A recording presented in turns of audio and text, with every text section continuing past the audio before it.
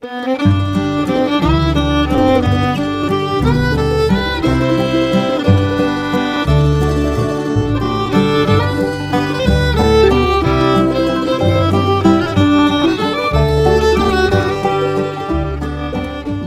morning, Oregon. I'm Finn J.D. John, FJ at OffbeatOregon.com, and this is the Daily Offbeat Oregon History Podcast. Today, for your listening pleasure, we have an archive show, first published as a newspaper column and podcast episode sometime in the last 10 years. Thanks for listening, and I hope you enjoy it.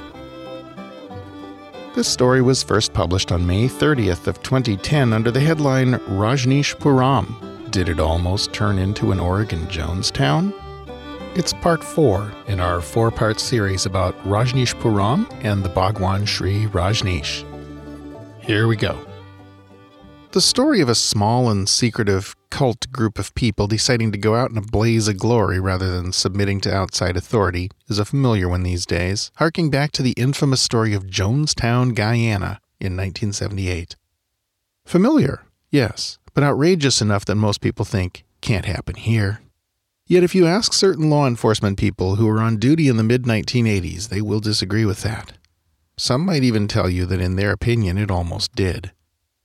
In late 1985, after the public split between the Bhagwan Shree Rajneesh and his erstwhile spokeswoman, Ma Anand Sheila Silverman, the Bhagwan invited police to enter Rajneeshpuram to gather evidence against her.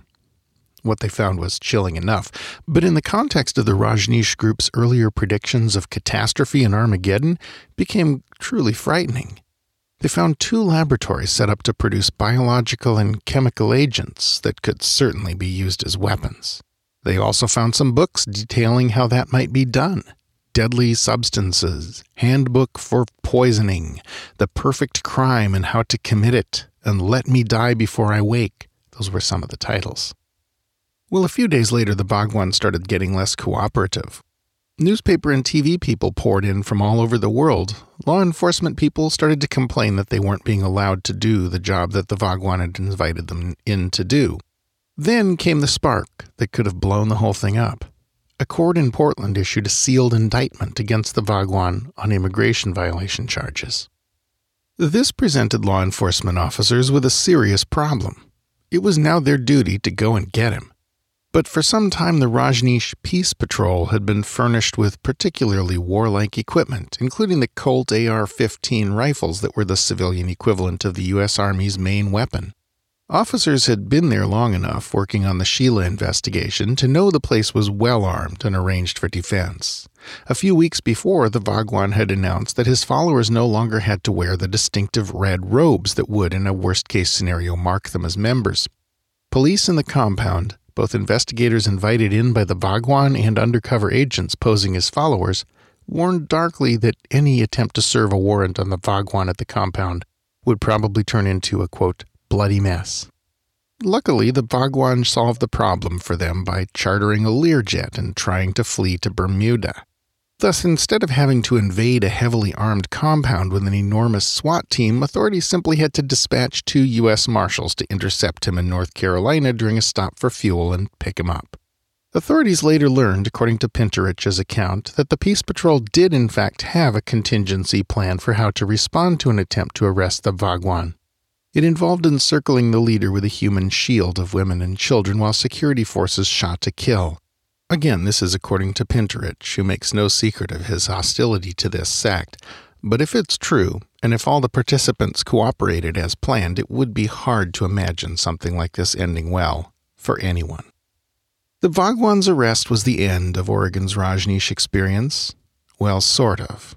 Sheila, arrested in Germany and extradited, pleaded guilty to several poisoning and arson attempts and was sentenced to 20 years in prison and ordered to leave the country immediately upon serving her time. The Bhagwan was simply deported, with a prison sentence suspended on condition that he leave immediately and not return. Sheila, after being represented by powerful and expensive legal teams both in Germany and the U.S., suddenly became unable to afford to pay $270,000 of her fine. There had been $57 million in cash and hard portable assets, mostly jewelry, on the Bhagwan's books. Now there was no sign of it, and to this day authorities have no idea what happened to it. Maybe it was quietly embezzled by one of the sannyasins. Perhaps the Bhagwan managed somehow to smuggle it out of the country for later use in building his luxurious meditation resort in India, or maybe it's simply buried out there in the high country of north central Oregon waiting for someone to come and dig it up. We'll probably never know. That's the story. There's an afterword to it as well. And this is where things get strange, unexplained, and maybe kind of creepy. Sheila was released from federal prison in 1988 after serving 29 months of her sentence. She immediately married a sannyasin from Switzerland, Urs Bernstiel, and left for Switzerland with him, leaving Oregon authorities in the lurch for more than $60,000 in court-ordered fees and restitutions. As a spouse of a Swiss citizen, Sheila was eligible for residency, and after 3 years of marriage, she'd be eligible for citizenship. And Switzerland in particular very seldom cooperates with other nations' attempts to prosecute its citizens. Sheila had been originally arrested in late 1985, so the marriage would have taken place in late 1988 or early 1989. In 1992, Bernstiel died of AIDS, which Sheila told Willamette Week magazine he contracted after the two of them became separated. Thus, Bernstiel apparently in the course of 3 or 4 years got married, got separated, contracted the HIV virus, developed full-blown AIDS, and died. A timetable without parallel so far as I know in the history of human experience with this disease when it is naturally acquired. I've been unable to find any explanation of or even reference to the fact that a disease that usually takes a decade to even manifest itself killed Bernstiel in less than 3 years. It must be pointed out here that Sheila had a particular fear of the AIDS virus, stemming from Rajneeshpuram's experience with the Share a Home program, in which great numbers of hard-living homeless men were invited into the compound in an attempt to take over Wasco County. Sheila also had a history of dabbling in harmful biological agents, most especially the cultured Salmonella bacteria with which the salmon bar in the Dalles was doped. So far as I know, there is no evidence that Sheila had anything to do with her late husband's death. But the pattern of facts in this case, when laid out like this, point to the possibility of something remarkably dark. Key sources in this story have included works by Bill Gulick, Wynne McCormick, and Peter Paltridge. Well, that's our show for today. Thanks again for listening, and I do hope you enjoyed it. This podcast is part of Offbeat Oregon History, a public history resource for the state we love. Check out our hub page at offbeatoregon.com to explore all the other things we do or to find full citations and visuals that go with today's show.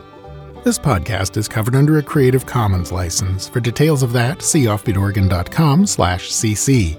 Our theme music is by the Atlas String Band and was written by Carmen Ficarra. Listen and download more at atlasstringband.com.